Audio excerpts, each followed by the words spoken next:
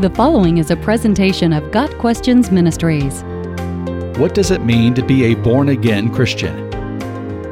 The classic passage from the Bible that answers this question is John 3, verses 1 through 21. The Lord Jesus is talking to Nicodemus, a prominent Pharisee and member of the Sanhedrin, the ruling body of the Jews. Nicodemus had come to Jesus at night with some questions. As Jesus talked with Nicodemus, he said, "I tell you the truth, no one can see the kingdom of God unless he is born again." "How can a man be born when he's old?" Nicodemus asked. "Surely he cannot enter a second time into his mother's womb and be born." Jesus answered, "I tell you the truth, no one can enter the kingdom of God unless he is born of water and the Spirit. Flesh gives birth to flesh, but the Spirit gives birth to spirit.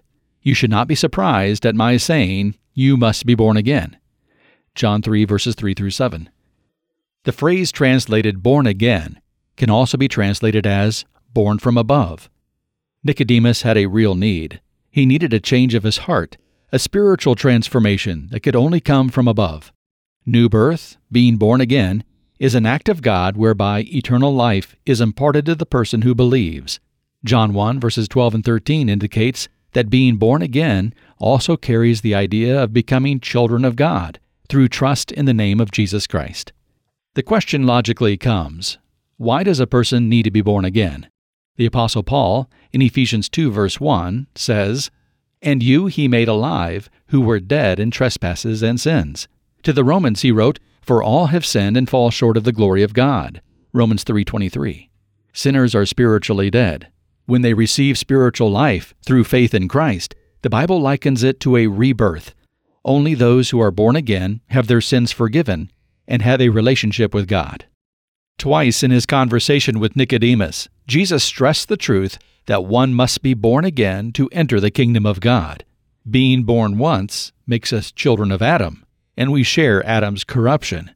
We need a second birth, a spiritual birth, to make us children of God. We must be born again.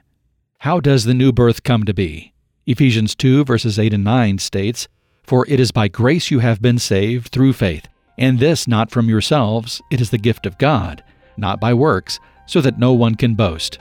When one is saved, he has been born again, spiritually renewed, and is now a child of God by right of that new birth. Faith in Jesus Christ, the one who paid the penalty of sin when he died on the cross, is the means by which one is born again. Therefore, if anyone is in Christ, he is a new creation. The old has gone, the new has come. 2 Corinthians 5, verse 17. Got Questions Ministries seeks to glorify the Lord Jesus Christ by providing biblical answers to today's questions. Online at gotquestions.org.